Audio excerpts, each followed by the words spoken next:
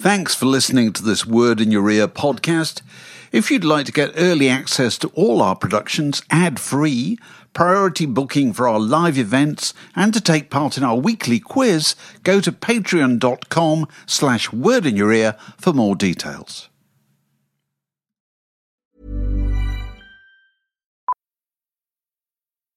Millions of people have lost weight with personalized plans from Noom. Like Evan, who can't stand salads and still lost 50 pounds. Salads generally for most people are the easy button, right?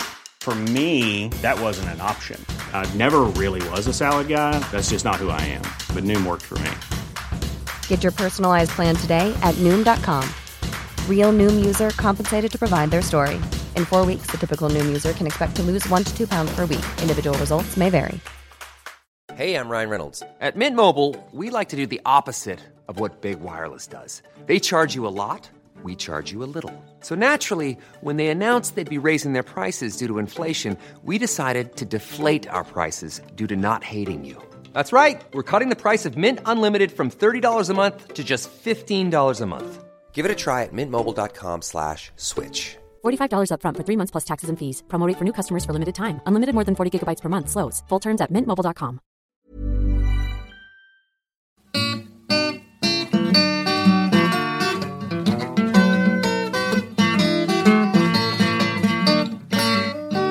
You're listening to a podcast from The Word. Welcome to this very special Word in Your Ear. This one represents a few firsts, actually. It's taken us a while to set this up, to bring this together. It's the first time we've been joined by a Knight of the Realm. It's the first time we've been joined by a guest who is arguably taller than Mark Ellen. No argument about it at all. And it's certainly the first time we've been joined by a guest who is probably luxuriating in the memory of a review that appeared in the New York Times, no less, only a few days ago, that hailed a revival of a piece of work he was involved in writing, I don't know how many years ago. 48 years. 48 years ago. Yeah. Was hailed as, and this really doesn't happen often in the New York Times, a conceptual and artistic triumph. You read that again every morning, don't you? Tim Rice, ladies and gentlemen.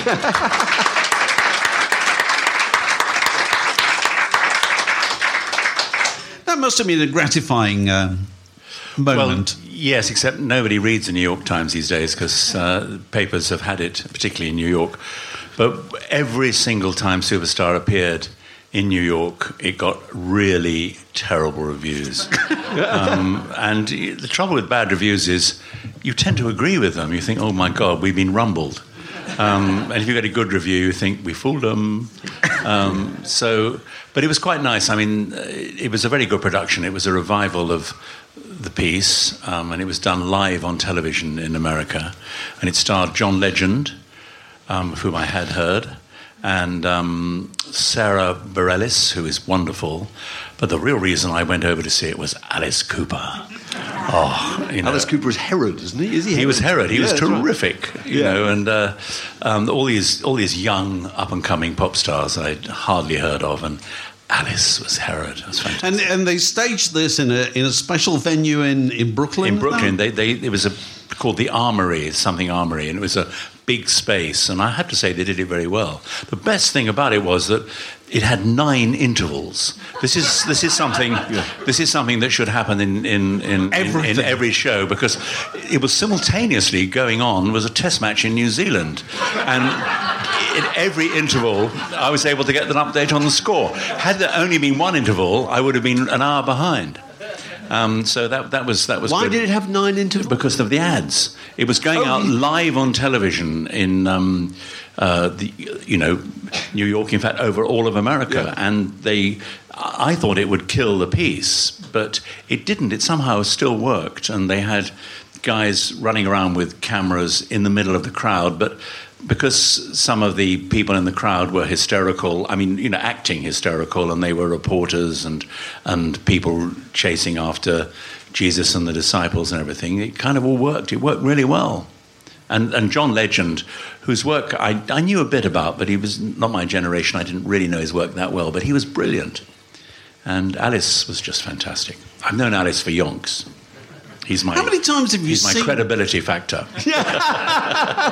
With a show like Jesus Christ Superstar, how many times do you think you've seen it? Well, I don't know, not as many as you might think. I mean, you occasionally get letters from fans who I shouldn't say this, but I tend to think are slightly balmy, who've seen it. I've seen it 248 times, and you think, that's awful. I probably, other than previews of the original shows, when you tended to see it every night for 20 nights, perhaps, I doubt if I probably see it once or twice a year at most, which is great. I mean, I'm proud of it, and so it's been going 50 years. I've probably seen it 100 times plus previews, right. So maybe 200 in my life. That's enough. So it's entering a new phase, isn't it? Now there's another live show starting. Well, yes. Well, there's always a tour on. I mean, it really does keep going, and it seems to have survived the initial bad reviews, and it was an enormous hit in America on record. And what's interesting for me is when we go over to the States, old codgers of about 10 years younger than me always say, that was the record I remember at college. And it was a record, and really Superstar, in my humble view, is best as a record. The original album is never considered a serious rock album, but it was. It had Joe Cocker's Grease Band, it had Ian Gillan, it had Mike Darbo, it had a really good rock lineup. And it is a great rock album. And once you stick it in a theatre, it tends to become a little bit less exciting. But when you do it like they did in New York last week, in a huge area, and you've got a blokes playing guitar, up on a huge plinth, it works as a rock album. And I don't know if any of you saw the Regent's Park production in the last 2 years. It's been done live at Regent's Park, and that worked for me better than almost anything I've seen here, because it was out of doors and loud and rock, and we had a great lineup of rock musicians on the original album, and sad to say some of them are no longer with us. But Johnny Gustafson of the Big Three, he was a phenomenal singer. We had Peter Robinson, who was in a band called Quatermass. We had Quatermass, yeah, I remember them. Yeah, right. I remember them. I mean, it was just a great lineup of rockers. And at the time, Murray Head, of course, and at the time, Andrew and I were very lucky to get these people because we weren't known. Well, let's get to this in great detail in a moment. We'll come to this. Yeah, but we normally start... Where'd you get that? We're going to go back. We always ask the same question of guests. What's the name of your dog? We tend to ask, what kind of music reproduction equipment did you have in your home when you were a child? Because there's a way to find out how old you are and how much money you had. Well, my parents had a Pi Black Box, I think it was. It was a auto-change record player. And they had most of the Rodgers and Hammerstein albums.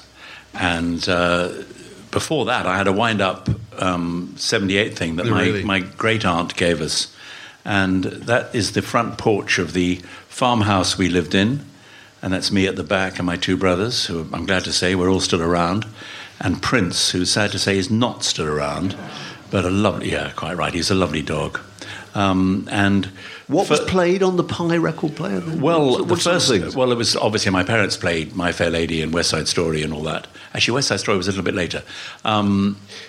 We played, the first 45 I bought was Tommy Steele EP of Singing the Blues and Knee Deep in the Blues, Rebel Rock and Elevator Rock. Can you remember where you bought it? Yes, at the Checkers record shop. No, Elliot's, next door to the Checkers Cinema in St Albans, Hertfordshire.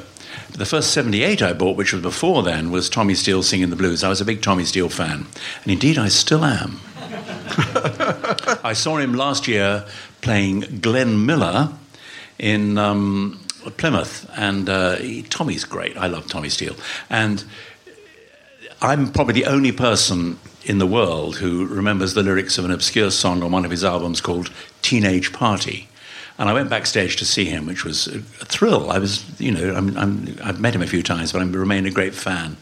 And a fan brought in the single of Knee Deep in the Blues, which was a not-so-successful follow-up. And the flip side was Teenage Party. And Tommy was signing it, and I said, I remember Teenage Party. And I began singing it, and Tommy and I, for about a minute, sang a duet of Teenage Party, and he said, we're the only two people in the world who know the words. Written by Lionel Bart. So, of course. And Tommy himself. Was there a key moment when you just sort of discovered musical theatre then? Was there a moment? No, I still haven't really discovered musical theatre. Okay. Andrew was the musical theatre fanatic, and thank God he was, because he got me into it. Actually, this is obviously a set-up question. I have to say, when my dad brought that album back, he went on a business trip to America, the first time he ever been to America, in 1956, and he came back with this album. And it was just phenomenal. I mean, I was by then Elvis had just about made it, and I was into rock and roll and all that. But this album really knocked me out. And can you remember why? What was it about? Just great. I think it was, I mean, obviously wonderful songs, but I think the lyrics, I love the lyrics. The best couplet, I think, in it is, every time I looked around, there he was, that hairy hound from Budapest, never leaving us alone, never have I ever known a ruder pest. and Alan J. Lerner, his lyrics in that, and he's a great lyricist, he's written lots of other stuff, but the words in that whole, and the rain in Spain stays mainly in the plane and all that, on the plane, actually. I just love the words. Maybe I was... And also, in rock and roll, early pop records, I now realise, looking back, that it was the words I loved. I mean, I love the tunes as well, but something like Summertime Blues by Eddie Cochran or Almost Anything by Jerry Lieber. Was it the idea that it had a story? Those particular cases... I mean, Eddie Cochran's Summertime Blues, which I would maintain is one of the greatest songs ever written, is 1 minute 58 seconds, and in it he has a go at he has a go at his parents, he has a go at school, he has a go at his boss, he has a go at congressman. He's a complete US teenagers attack on everything. And again, a great great couplet. I told my congressman, he's pissed off, he's saying, I'm fed up with everything. I can't get a car, I can't get the girl, I can't get and he said, why tell your congressman when you're 17? But he said, I told my congressman, and he said, quote, I'd like to help you, son, but you're too young to vote. Now, that is a brilliant That's a brilliant Did he write that himself, Eddie Cochran? Well, this is a matter that we'll never know the answer to this one, but it's credited to I forgot, I have a mental block. It's credited to two Cochrans, Eddie and Hank Cochran, and they were not related. And I don't know whether Eddie or Hank wrote it, but Eddie wrote a lot of stuff on his own which had great lyrics, like Sitting in the Balcony or Come On Everybody or 3 Steps to Heaven. Corny but great. Yeah. Do you ever think, I often think back into the 50s and the early 60s and the way radio was the light programme, you didn't have a special teenagers station or anything like that. That there was a lot to be said for the kind of mixing of pop music with show tunes, comedy records and all that stuff. Did that influence you? I think it did. Yes, there was. You had Radio Luxembourg, of course, but other than that, that's still true about Radio 2. Whatever you think about Radio 2, and I basically think it's a terrific station.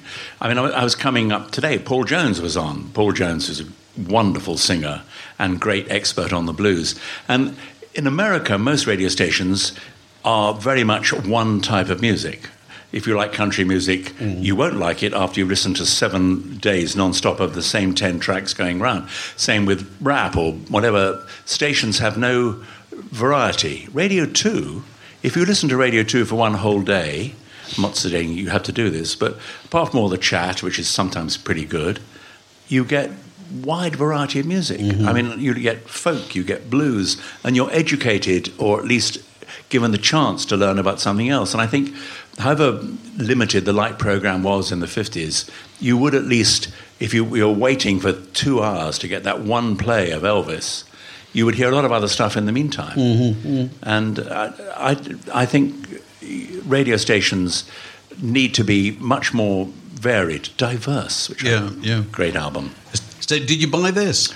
I didn't. I couldn't afford it. I bought many of the singles of Buddy Holly and the Crickets, and I was worried on that album about the second chap, who I think is Jerry Allison, who's. I'm worried about his hair. It looks like a bit of his head's been cut off. That worried me in 1957. But I did meet the Crickets. I went to a commemoration for Buddy's the 50th anniversary of the tragic death, and I went to the Surf Ballroom in Clear Lake, Iowa. Really? Yeah, and there was a wonderful 50-year commemoration organised by one of the nicest men in pop music, Bobby Vee, who should be in the Rock and Roll Hall of Fame. He's not, because his records are considered lightweight wrongly, because he had a great voice. But he was very important in rock and roll. A, he replaced Buddy Holly. He was just called in at the very, very last moment. And B, Bob Dylan was in his band briefly.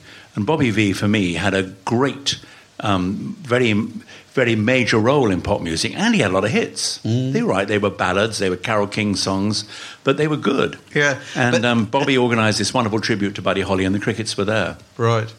So that Bobby Vee prospered in that period just before the Beatles, didn't Just he? before the Beatles. Yeah. They all prospered, and they all collapsed when the Beatles appeared. Well, what's your memory of that period? Do you think that's undervalued, that period, I think because of what happened? People always say 1961, 62 were the worst years in popular music. I'm not sure that's true. No. There were some interesting records.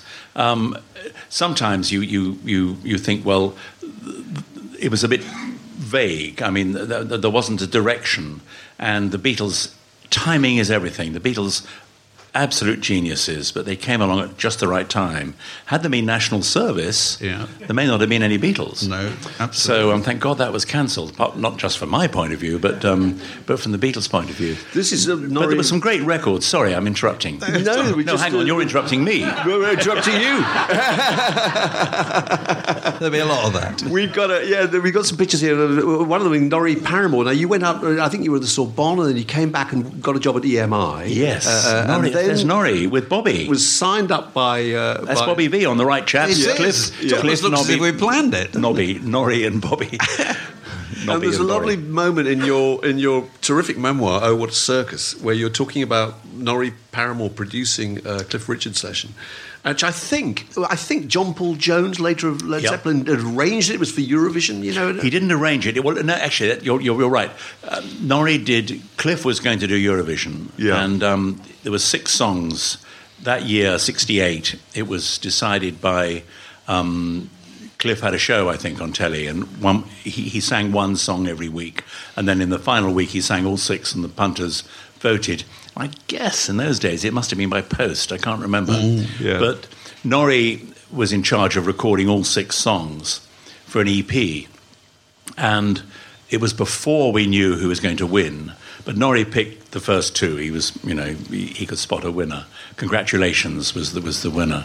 But John Paul Jones arranged a couple of them, and he, of course, went on to be in Led Zeppelin. And Tony Meehan, who was a Shadows drummer, did the other 2. And that was the first time I met... I think I met him since, but when I heard that John Paul Jones was in this, wild band, Led Zeppelin, I thought, is that the bloke who arranged The Sound of the Candyman's Trumpet by Cliff Richard? Is that what it was called? It was called, The Sound of the Candyman's Trumpet. That's a brilliant title. Very good. It didn't win Eurovision in 1968. No. But you joined EMI as a kind of general management trainee, is that right? Yeah. It was so they were looking for bright young men. Well, they were looking... It was men, wasn't it? Yes, it was all blokes, and I think I was on 17 quid a week, which seemed a lot. Were you wearing a suit? It was. Or you had a formal? suit and tie. You had to clock in if you were late. You had to, say why you were late. And I remember once my dad pranged his car. My father used to give me a lift up to work every day because at the time I was living with my parents. I couldn't afford anywhere else. And my dad pranged his car, and his company, De Havilland Aircraft Company, gave him a chauffeur for 3 days while the car was being fixed. It was nothing grand. It was a Ford Fiesta or something, whatever they had in those days. And this Burke turned up late one day, and I arrived at EMI about 15 minutes late. So you had a column for your excuse, and I wrote chauffeur late. It's gone down really and well. This was like the most junior guy in EMI, and Sir Joseph Lockwood was... why are we paying this bloke? I got a major bollocking for that, but I said, it's true. But I also got a bit of notoriety. I thought, this guy's a bit of a wag. Right. So what kind of jobs were they giving you to do when you started? You go around all the departments, around the album cover department, the promotion on the road with the cover. It was actually riveting. And I met one or two people like Alan Warner, who's still a great friend of mine. Do you know Alan? I know. I mean, lovely man, and he lives in LA now. And we were all record nuts. We were all anoraks. We were all... pathetic, really.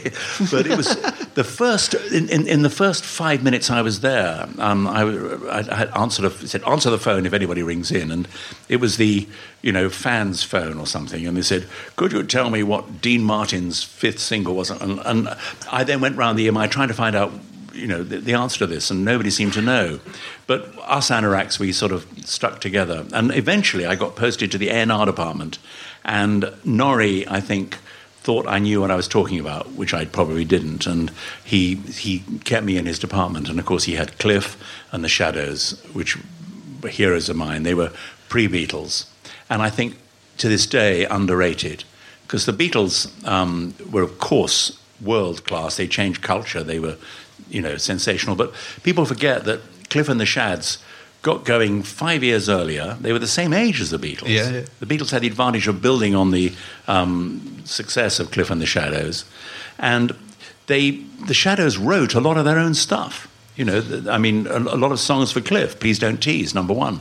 Summer Holiday. You're right, they were pop songs, but they were the Shadows were doing what the Beatles and Stones did worldwide successfully a little bit later, and the Shadows, I think, created a sound and a structure for a band that has influenced far more people than people give them credit for.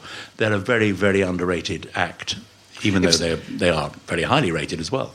If somebody had asked you at that point, when you just joined EMI, how you saw your future in 5 years' time, like they do, what would you have said? Did you want to be a pop star, or do you want to be a mogul? I think it had dawned on me that I was not going to be a pop star. Because you had a few tries. I made a few records and demos and things, but I think I would have said, maybe not in 5 years' time, this is 1966, I think I would have said that in 1996, or even in 2018, I might be head of EMI in Barcelona or something. I definitely saw myself as... I was enjoying it. I knew a lot about the record business as a fan. I was riveted by all the goings-on. I really enjoyed it. And I thought, well, I'm not bad at this, and I've got a fighting chance of being Sir Joseph Lockwood in 2018, or whatever. Where did it all go wrong? Where did it all went wrong? How did you get to meet Andrew, then? Well, I met Andrew before I joined EMI. I was writing, as David implied, I was trying to be a pop star, and I made a demo of some songs, and I wrote the songs myself, because I thought, if I do a Mick Jagger song or a Tom Jones song or a Cliff song, it won't be as good as the original, obviously.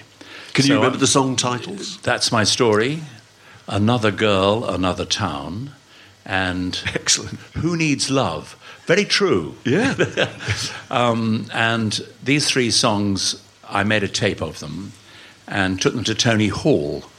I sent them to Tony Hall, who was then in charge of promotion at Decca. And I'm ashamed to say I pulled on the old school tie, because he was at my old school. And Tony very generously gave me a session, and we recorded the songs, which I'd written the tunes as well. And they were okay. They were sort of Donovan-ish. And therefore, Donovan made some great records, but they were fairly simple structures, and I imagined them being done by Sonny and Cher or somebody, but actually I imagined them being done by nobody, because I was trying to sell my voice, and I sent it off to all the record companies, and I heard nothing back until about 2 months later, when a music publisher rang me up and said, we've just been handed this tape of songs, 3 songs, and the voice is not very good, but we like one of the songs. And they said, who wrote the songs? And I said, oh, I did. And that was what I was trying to sell. I said, obviously the singer's not very good. I didn't say it was me.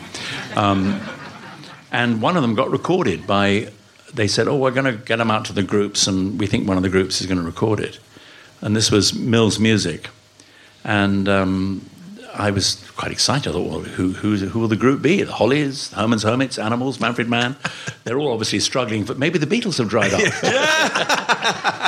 But it was a group called the Night Shift. And one of these days, one of these chats, somebody is going to say, I was in the Night Shift. Because I think I owe them a beer.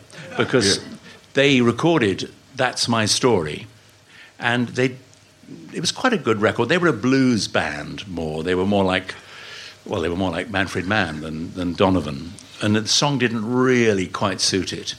But it came out on a proper label. And that was very exciting, but it was a flop. And how did that lead to you meeting Andrew? Your original question. Well, I had an idea for a book, which turned out to be the Guinness Book of Hit Singles. Right. My mum was a freelance writer and had written a few articles here and there, and she'd been on Woman's Hour and done a few chats. I mean, it was a bit of a sideline for her, because in those days women didn't often work. And my mum was, bringing up, frankly, full time. She had 3 manic children to bring up, but in her spare time she wrote a few articles, and she belonged to a society of women writers and journalists, and they were given a talk one day by a publisher called Desmond Elliott.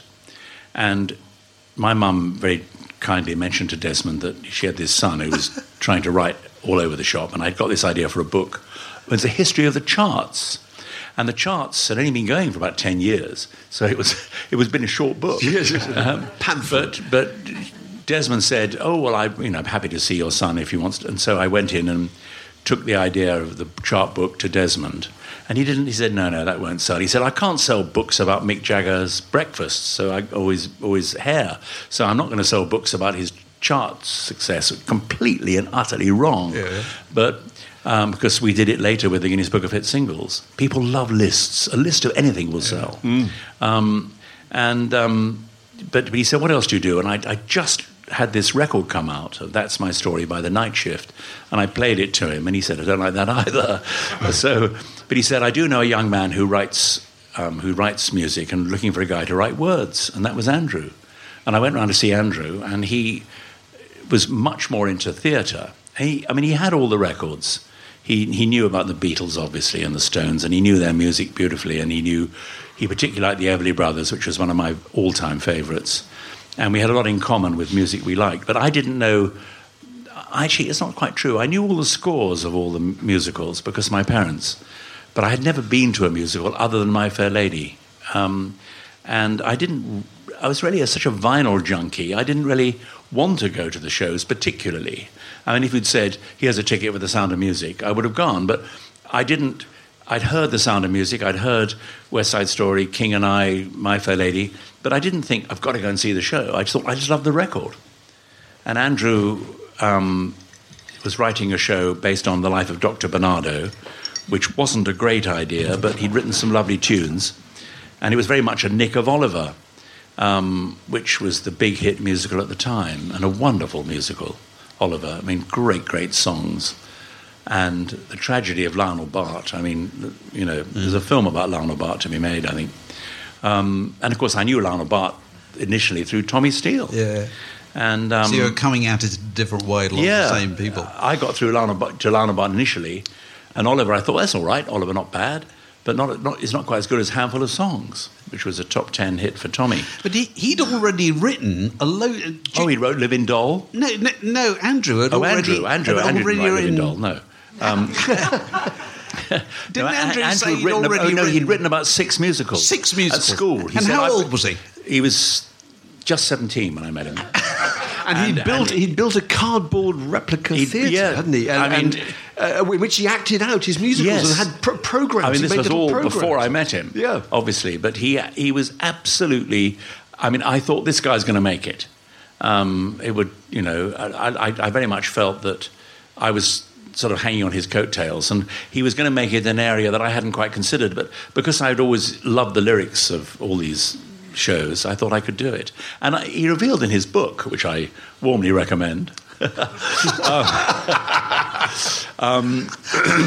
he thought he was kind of hanging on my coattails because he thought I was going to be a pop star and all that. So we were both, totally selfishly thinking, it's interesting. You saw something in each other that would benefit each of you. Yes, and we were right in a way. The combination. I mean, I was much coming from the rock and roll area, and Andrew was coming much more from theatre. And I think the musical he was working on at the time when I met him was not right. The tunes were great, but it was old school. It was copying Oliver. But I had the great plus that I didn't know the first thing about theatre. So when I got working with Andrew, I was kind of working from a position of not being influenced by theatre people. And The Likes of Us, which was the Bernardo musical, I did that, but it wasn't going to work. It was too unoriginal. But we then did Joseph for schools. And that was, we were beginning to get our own style. Because you talk about in your fantastic book, which is only the which first is now time, unavailable. Which is unavailable, Really, although really good. It's a fantastic Absolutely read. gripping. You talk about you got an opportunity to do this with a school, and which you took just to get it published. Basically, yes. We'd been told by Desmond Elliott, this publisher I mentioned, had become our agent. He was already looking after Andrew in a way. But he was a brilliant book publisher, Desmond. He discovered Gilly Cooper, Leslie Thomas, and one or two other people. I mean, he was a great book publisher, but to be brutally honest, he didn't know too much about theatre. But he did recognise that Andrew was good. And I think he recognised that I had a bit of a clue. And he was looking after Likes of Us. What was your question? that you did this with the school just to get it published. And he said, we basically signed a deal with Desmond, who got a deal with a music publishing company, Southern Music, to do the show of The Likes of Us. And we got 100 quid each up front, which was for a fortune. It was like 1,000 quid today, maybe even more. And we basically had dreams of going. He said, this will be in the West End, it'll be on Broadway. And it wasn't bad. And we made a demo of it. Southern Music paid for demos. And it didn't get go-away reactions. It got, not bad.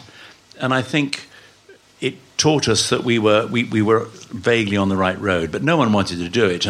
But while we were waiting to go to Broadway, which we'd been told by Desmond it would happen, or waiting for the West End, Alan Doggett, who was a music teacher at Collicourt School in Hammersmith, he said, well, while you're waiting for your obvious trip to the West End, would you mind writing something for the kids?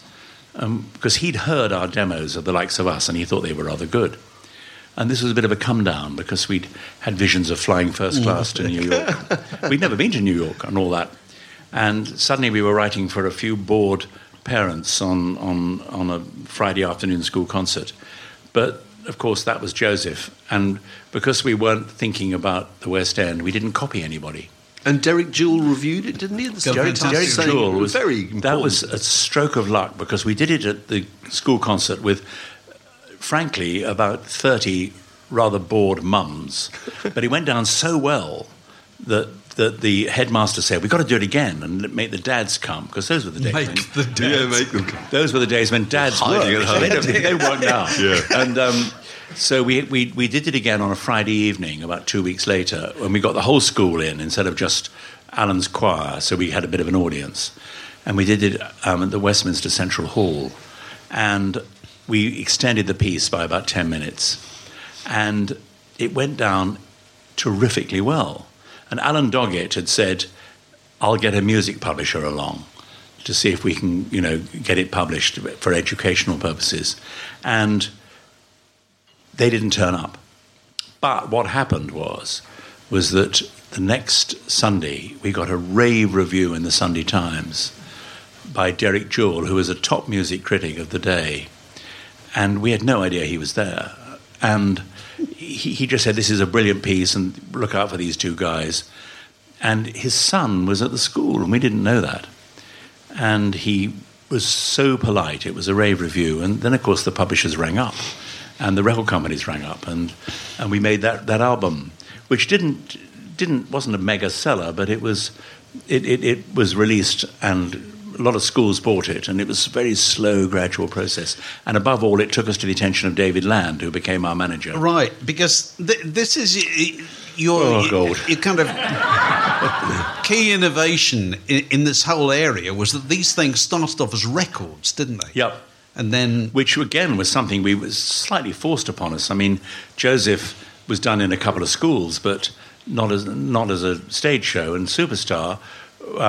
Joseph was done a third time in St. Paul's Cathedral, part of a religious festival organised by the Dean, who, among other things, parachuted off the dome. Those are the days. Yeah, the late Dean. but he survived that one. And I'd always had this idea at school I went to a couple of schools who were very hot on divinity, which I found interesting. And I always thought Judas Iscariot, Pontius Pilate, these are interesting people who aren't really given any motive in the Bible for what they did. And they were either incredibly unlucky or incredibly lucky to have been around at the time, in one sense. And I always thought one day maybe it'd be interesting to get into that subject more. And when, after the modest success of Joseph in a very limited area, the Dean of St. Paul's, I can't remember, I must have mentioned the Judas idea, and he said, well, if you think it's a good idea, go for it. And we then began writing what became Jesus Christ Superstar.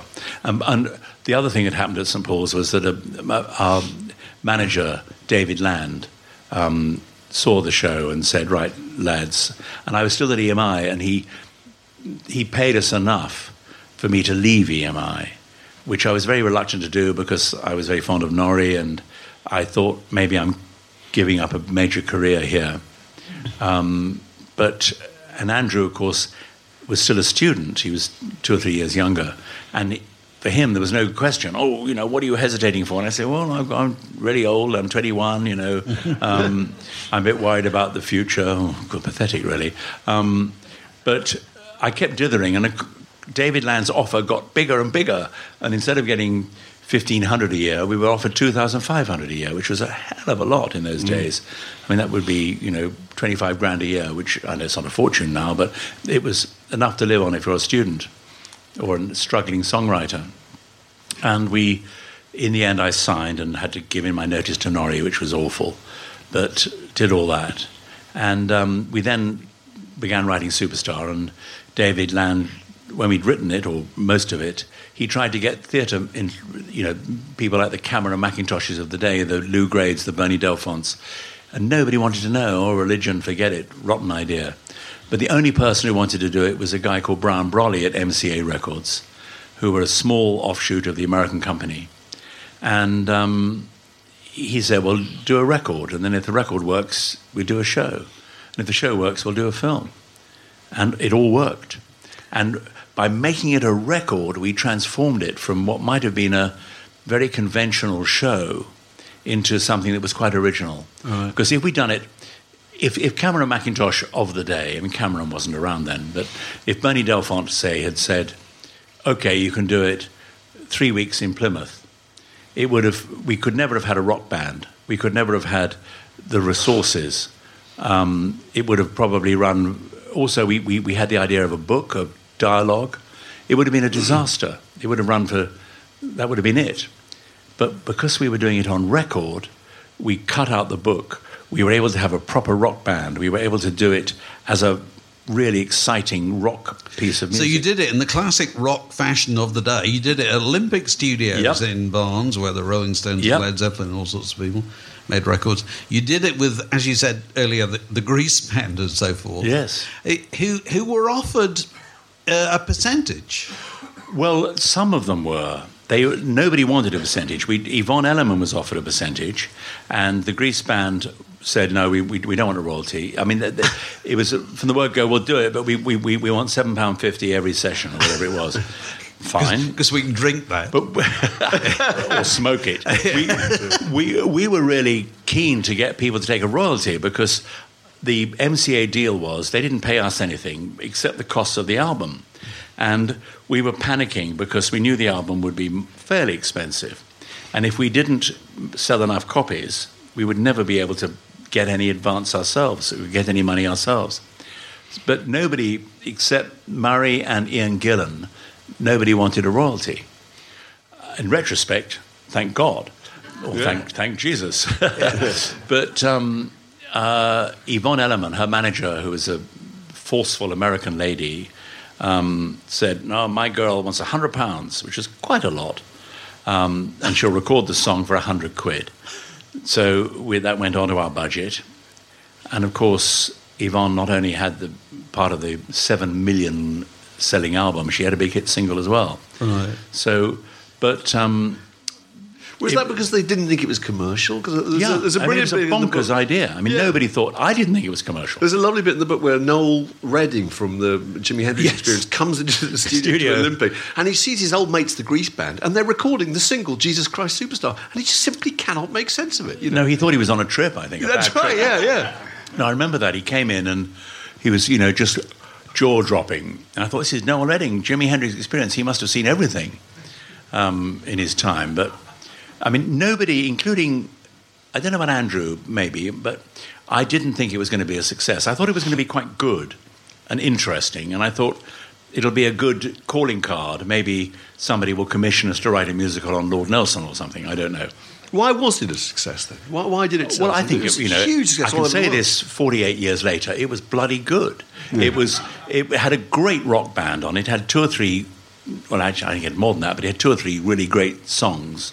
And it was interesting. In America, they were able, in those days, American radio was more flexible than British radio. The reverse is true now. And several stations, MCA in America did a great promotion job. We didn't really know about it because there was no, internet. There was nothing. Phone calls were difficult. They just said, "We're going to put this one out, guys, and we want you to come over and promote it." And that was all we'd heard. And it came out in England about a month before and got quite nice reviews, but slightly people going, "Oh, what's this about?" Alan Freeman, the late Alan Freeman, played the single, but it didn't really take off. And we went over to America, which was very exciting because we hadn't been there before. And we thought, well, at least we got a free trip to the States out of this. But when we got there, they were really buzzing. This is going to be a great record. We've got WABC playing the whole thing or whatever. And they did. And it took off like a bullet in America as a rock album. Knocked George Harrison off number 1. I mean, wow. Yep. That was fantastic. Outsold Led Zeppelin. I felt rather guilty because I rather like George Harrison. Which resulted in an instant transformation of your fortunes. These two guys who'd been kind of worried about where the next pound was coming from. Absolutely. Suddenly found yourselves, rubbing shoulders with stars. Yeah, we didn't, in my view, meet enough stars. But you met Paul Newman. We met Paul Newman. That was actually, you're right, Paul Newman. That was fantastic. Who had a cassette of the show. It was amazing. Yeah. True story. We were on a plane going from... They put us on a tour of bits of America, which I was so excited because I was, this is L.A., all these places I'd read about. And, Herman's Hermits have been to L.A. And here, all the greats. Chicago, LA, New York, Toronto. That was the first tour. And we promoted it everywhere. And we were flying from LA to, I think, New York. And who was on the flight but Paul Newman? Who was, that time, was probably at his peak and biggest film star you could think of. And he came up to us. We were sitting in the, front row, I think, I can't remember. And he said, "You guys wrote this?" And he fished out this cassette of Superstar. Yes. And Andrew said afterwards, "Who was that?" I was going to say, I think he was making that up. Yes, sorry, I'm talking to somebody. And he was so friendly. He said, "This is a great album. We love it, and Joanne thinks it's terrific." And anyway, he invited us to dinner. And then he invited us at the dinner. We had dinner in New York with Paul Newman, which was fantastic. And then he invited us to the weekend at his house. And Andrew didn't go. I went. And, I was too shy to ask for photographs. I wish I'd done it now. Nowadays, we'd say, "There's a couple of selfies, please, Paul. But he had the pool table that he was in Hustler. And he lived he was in Connecticut. Anyway, and Joanne Woodward bought me a cup of tea in the morning. Oh, it's fantastic. How quickly did you become blasé? Do you think I'm blasé, darling? I don't know. Well, I mean, I'm not sure. It's a very good question. I've never been asked that before. You should go into writing. I don't know. I mean, I'm not sure if I am blasé. I suppose I am in a way because, I mean, there was the Olivier's last night, and I didn't go because I just thought I don't need to go to that. I mean, maybe that's being blasé, but I'm an old codger. The punters don't want to see, they'd rather see what's happening. Yeah. I don't know if I ever. I suppose. No, I just meant round about this time. No, at that point, no. It was we met Linda Ronstadt. Right, fantastic. I mean, Salvador Dali turned up at the show in Paris. Hysterical. It's just brilliant. Salvador Dali and Frankie Howard on the same night having a conversation. Fantastic.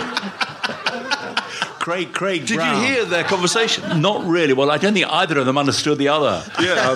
Frankie going, it's these jockey shorts. I think the jockey's still in them. That's right. Yeah. It was the French premiere of Superstar, the show, and Robert Stigwood organised it inevitably, and we had a pretty interesting lineup of people there, and I just remember Salvador Dali turning up and Frankie Howard, and there was somewhere a photograph of the two of them, and I'm not sure they actually had a meeting of the minds, but right. They were there. But if you look back on that time, you must assume you met everybody. Really well, not really. A lot of people I didn't meet. I would love to have met Frank Sinatra. I became very friendly with Sammy Cahn, a great old-time lyricist who wrote a lot of Frank Sinatra's hits, and Three Coins in a Fountain, The Tender Trap, and Sammy Cahn was a great lyricist. And I became very friendly with Sammy, and Sammy died, I've forgotten, I think 1996 or something. He was a good age, he was 90 or something. And when Evita got absolutely terrible reviews in New York, he said, "Don't worry, it's a good show," and he was very encouraging, and he was a lovely guy. And Tita, his wife, who's still with us, in fact, she's 80 on Thursday, and I've got to remember to send her a bunch of flowers. Tita asked me to speak at Sammy's funeral, or his memorial. It wasn't the funeral. And I thought this is quite an honour. And I was in LA a lot anyway because I was working with Disney at the time. And I wrote this thing. I thought, the theme of it really was, without Sammy Cahn, would Frank Sinatra have been so successful? That was the basic theme of my talk. And then when I got to the podium, in the front row, there was Frank Sinatra. I thought, I might change this slightly, knowing some of Frank's connections. So it became the wonderful partnership of Sammy Cahn and Frank Sinatra has rarely been equaled in show business.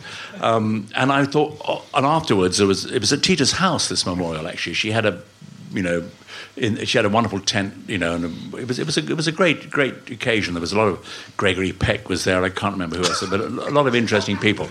And I thought, I got a chance to meet Sinatra, who'd sort of retired by then. He was getting on, and I thought he's over there in that part of the room, and I was chatting to Mackenzie Phillips or the Mamas and Papas or whatever.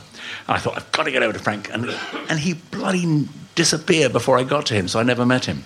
But I was this close to him, talking about him, so he must have thought, who is this schmuck? But you wrote lyrics for Elvis Presley. Elvis, yeah, yes. Well, we wrote the lyrics for Elvis's publisher, and Elvis recorded the songs. Did you meet him? We wrote, I did meet Elvis, very briefly. Elvis was obviously, even to me, more important than Frank Sinatra. And I got to know Freddie Beanstalk, his publisher, quite well. I have to say that Freddie gave Elvis a lot of pretty average songs. But he said, if you want to write a song for Elvis, send me a couple of demos. And Andrew and I wrote 2 songs for Elvis, and he recorded one of them. One of them was the last song, the last record he ever made. On his last album. Yeah. And we got in whatever year it was, 77, when Elvis died, in June or July, we got the message, Elvis has recorded your song. Wow. August, he's dead. And which helped the sales of the album. But, but I can truthfully say I'd rather he hadn't died. Yeah. You know. And the song, it was a nice song. It wasn't a great song, but it's not a bad song. It's a country and western type thing. And I've heard it sung. It had one or two covers. And it's not a bad song. Whipping forward to one of your most celebrated songs, "Don't Cry for Me, Argentina." Right. Yes. Which starts as that's just a kind of placeholder lyric, isn't it? Is that fair to say when you first did it? Well, in a way, yes. We wrote the whole piece. We weren't particularly honest, Gav. We weren't really thinking of singles. We obviously hoped there might be a single because in those days singles were very important. Yeah. And early on in the show, the ghost of Ava sings "Don't Cry for Me, Argentina," where it makes perfect sense because she's died. And we had this big song where she's singing to the crowd in front of the Casa Rosada halfway through the show, and she's very much alive.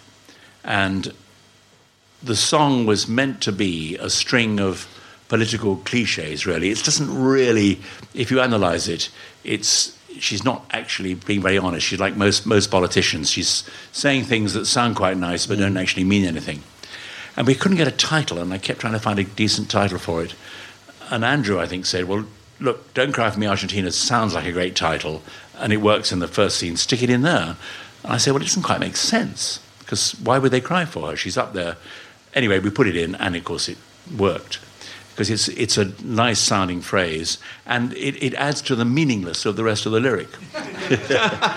And but it just kind of works. But it must be one of the most, often twisted in newspaper headlines. I know. If ever every time there's a football match. If ever there's an Argentina in the World Cup, I think, we're going to get a headline. Yeah. I'm fascinated by the story you tell in your book of Julian Covington's, who first recorded on the it left. And it had a number one for 1 week in the UK. Yeah, we were a little unlucky. It got to number one, and that's all that matters, I suppose, in those days anyway. But she didn't want to go any further? No, she wouldn't. We were stuck behind David Soul for 5 weeks. Those two records were selling way ahead of everything else. And I knew the chap, Tony Macaulay, who's a friend of mine, who wrote "Don't Give Up on Us," and I thought, bloody Tony Macaulay, Yeah. And we were number 2 for 4 or 5 weeks. And I thought, and then both sales peaked.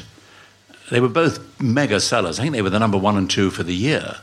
And but our sales didn't fall off quite as quickly as David Soul's, and we were number 1 for 1 week. That was enough. But she didn't want to go any further with it. No, Julie didn't. Julie was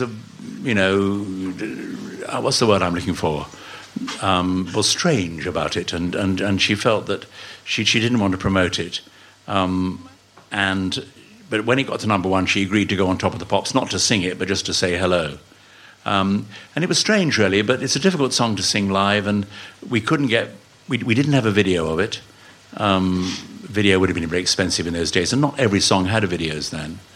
And it would have been impossible, I think, to get the sound in a studio live with that massive orchestra. So I don't blame her in a way.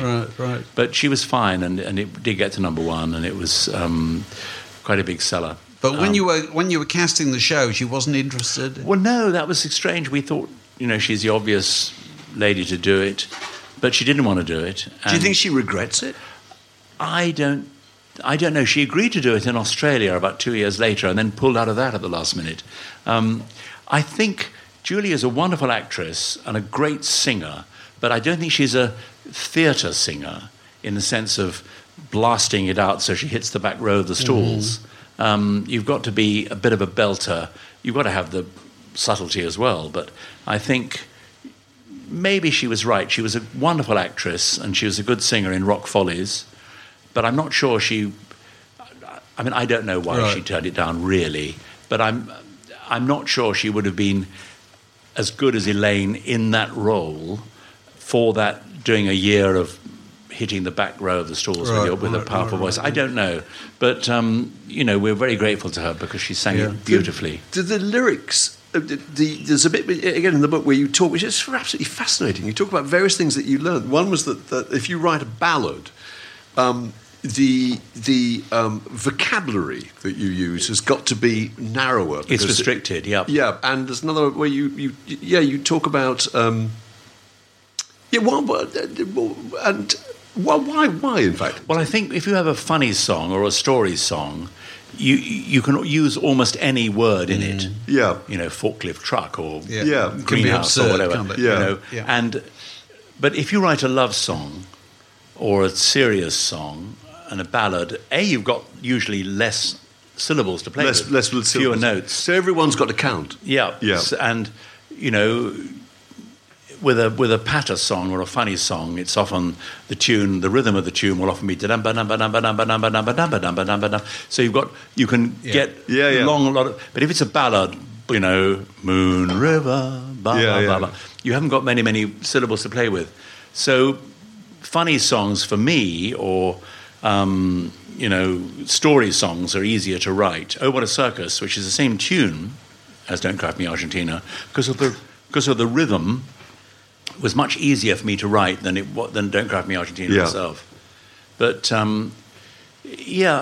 sometimes a ballad comes quickly, but by and large, I'm happier writing funny sort of songs. Is that why you've enjoyed Lion King and so forth? Yeah, I think Lion King was good fun. I mean, but there were a couple of heavy songs in that. I mean, Circle of Life is a bit depressing if you really think about it. Right. And how do you like that way of working? How much collaboration is involved with something like The Lion King? Well, The Lion King was great in the sense that, as it happened in my life, it was a good time for me because it's a good change for me because I'd kind of had a couple of theatrical things that didn't quite work, and I was now working in movies, and that was an area I hadn't done before, and so that was, in a way, very, I suppose the word is refreshing. It was, doing what I thought I could do reasonably well, but doing it in a new environment. So that was good. But I was able to be quite funny in one or two songs, but I had the restriction of Disney, the directors and producers and everybody telling me what they wanted, which is fine up to a point. But I also had the freedom of writing the words before the music, because Elton only ever writes tunes when he's got the words. So that was a bit of a... I was quite happy with that. So when you supply Elton with the words, he just goes away and does the tune. He goes away and then two days later... You hear it. Yeah, back comes... nowadays, I've just done a new version of one of the songs of The Lion King for the new film. They're doing a new film of it. But the tune is already... That's interesting, because I was writing words to a tune that already existed, written by Elton John. But we've got to do one new song for the Lion King film. This is the live action version. Live action. Well, it's not really live action because it's computer generated, I think. I'm not quite sure. Oh, right. But we're doing one new song, and I've got to submit a lyric, because it's quite... I quite like writing the words first. Is it a bit of a bore, Tim? I've got to write one new song. I'm thrilled to be writing one new song. Massive success that's coming round again. Yeah, I'm sure the film will do quite. But I did some songs for the new film of Beauty and the Beast, and they were okay. But we didn't even get an Oscar nomination this time. So I thought, well, it's a snub. My career's over. That's so rude. But deservedly so. I think inevitably the new songs for Beauty and the Beast, which were quite nice songs, but they were old-fashioned, and I think we've moved on since then. But the film did very well. Right. I mean, this is the thing that strikes me as amazing about this world. Is it's all about the number of productions and the longevity of the thing, isn't it? It's just, it keeps going. Do you find you have to, as in the Jesus Christ Superstar thing that we started with, you have to kind of tickle this process along occasionally? No, I think things have their own life. I mean, I think a show that works, people will always do it. I mean, hasn't Joseph had something like 20,000? I'm not sure. It's had a theatrical. If you count the kids, schools, right. Yeah, it's astonishing. I just don't know. But if something catches on and it works for people, especially with a show, I'm not so sure about rock music, although obviously plenty of rock songs will live on forever. But I think if you have a show that works and it will involve, every time it's put on, it will involve a lot of people, performers and behind the scenes, then I think it's got a good future. It'll keep going. So I think Superstar and Joseph will see me out.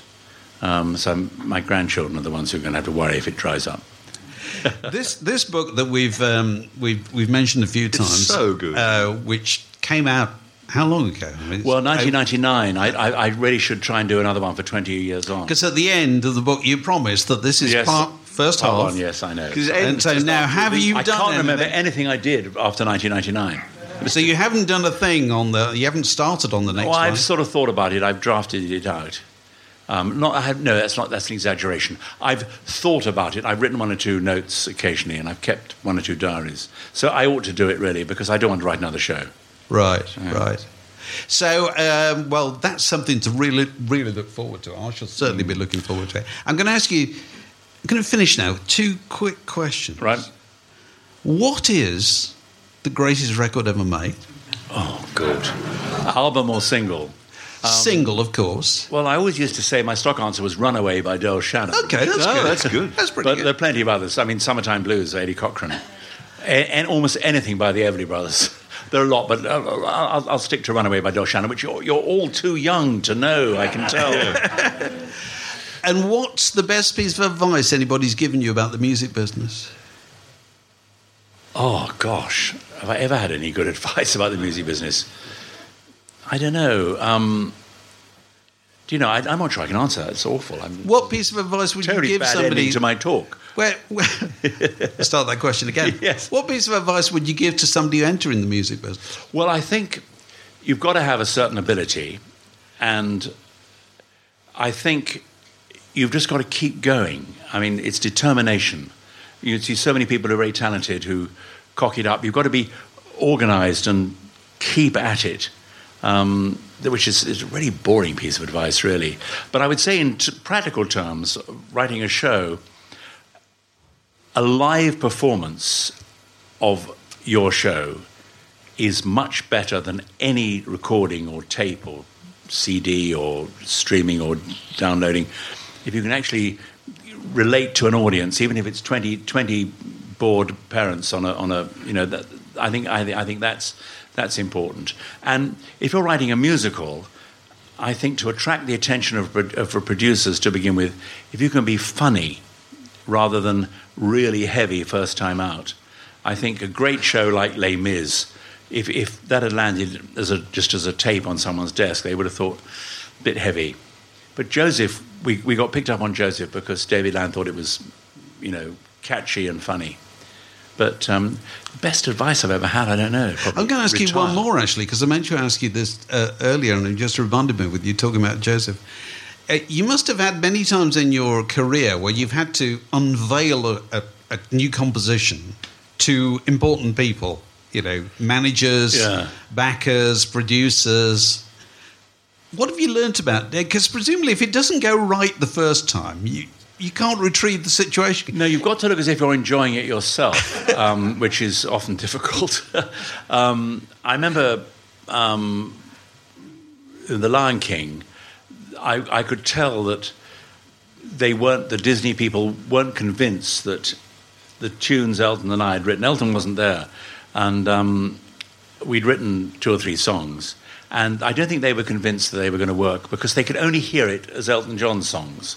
And I remember reluctantly performing Be Prepared, the song for Scar, which is almost my favourite, even though it's the least known.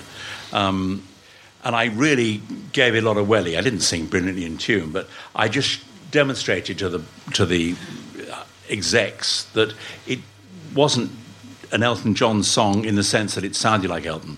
It was a great tune, which Elton had written, but it could be done in a theatrical way.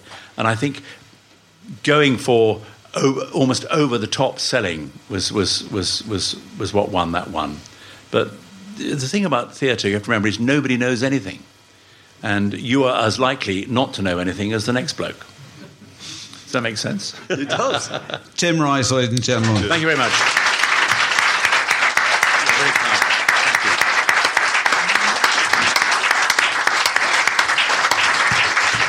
Thank you very much. Thank you, David. Thank you very much. Thank you. I staggered my feet. This podcast was brought to you Thanks by to The Word. everybody for coming. The next word in your ear is...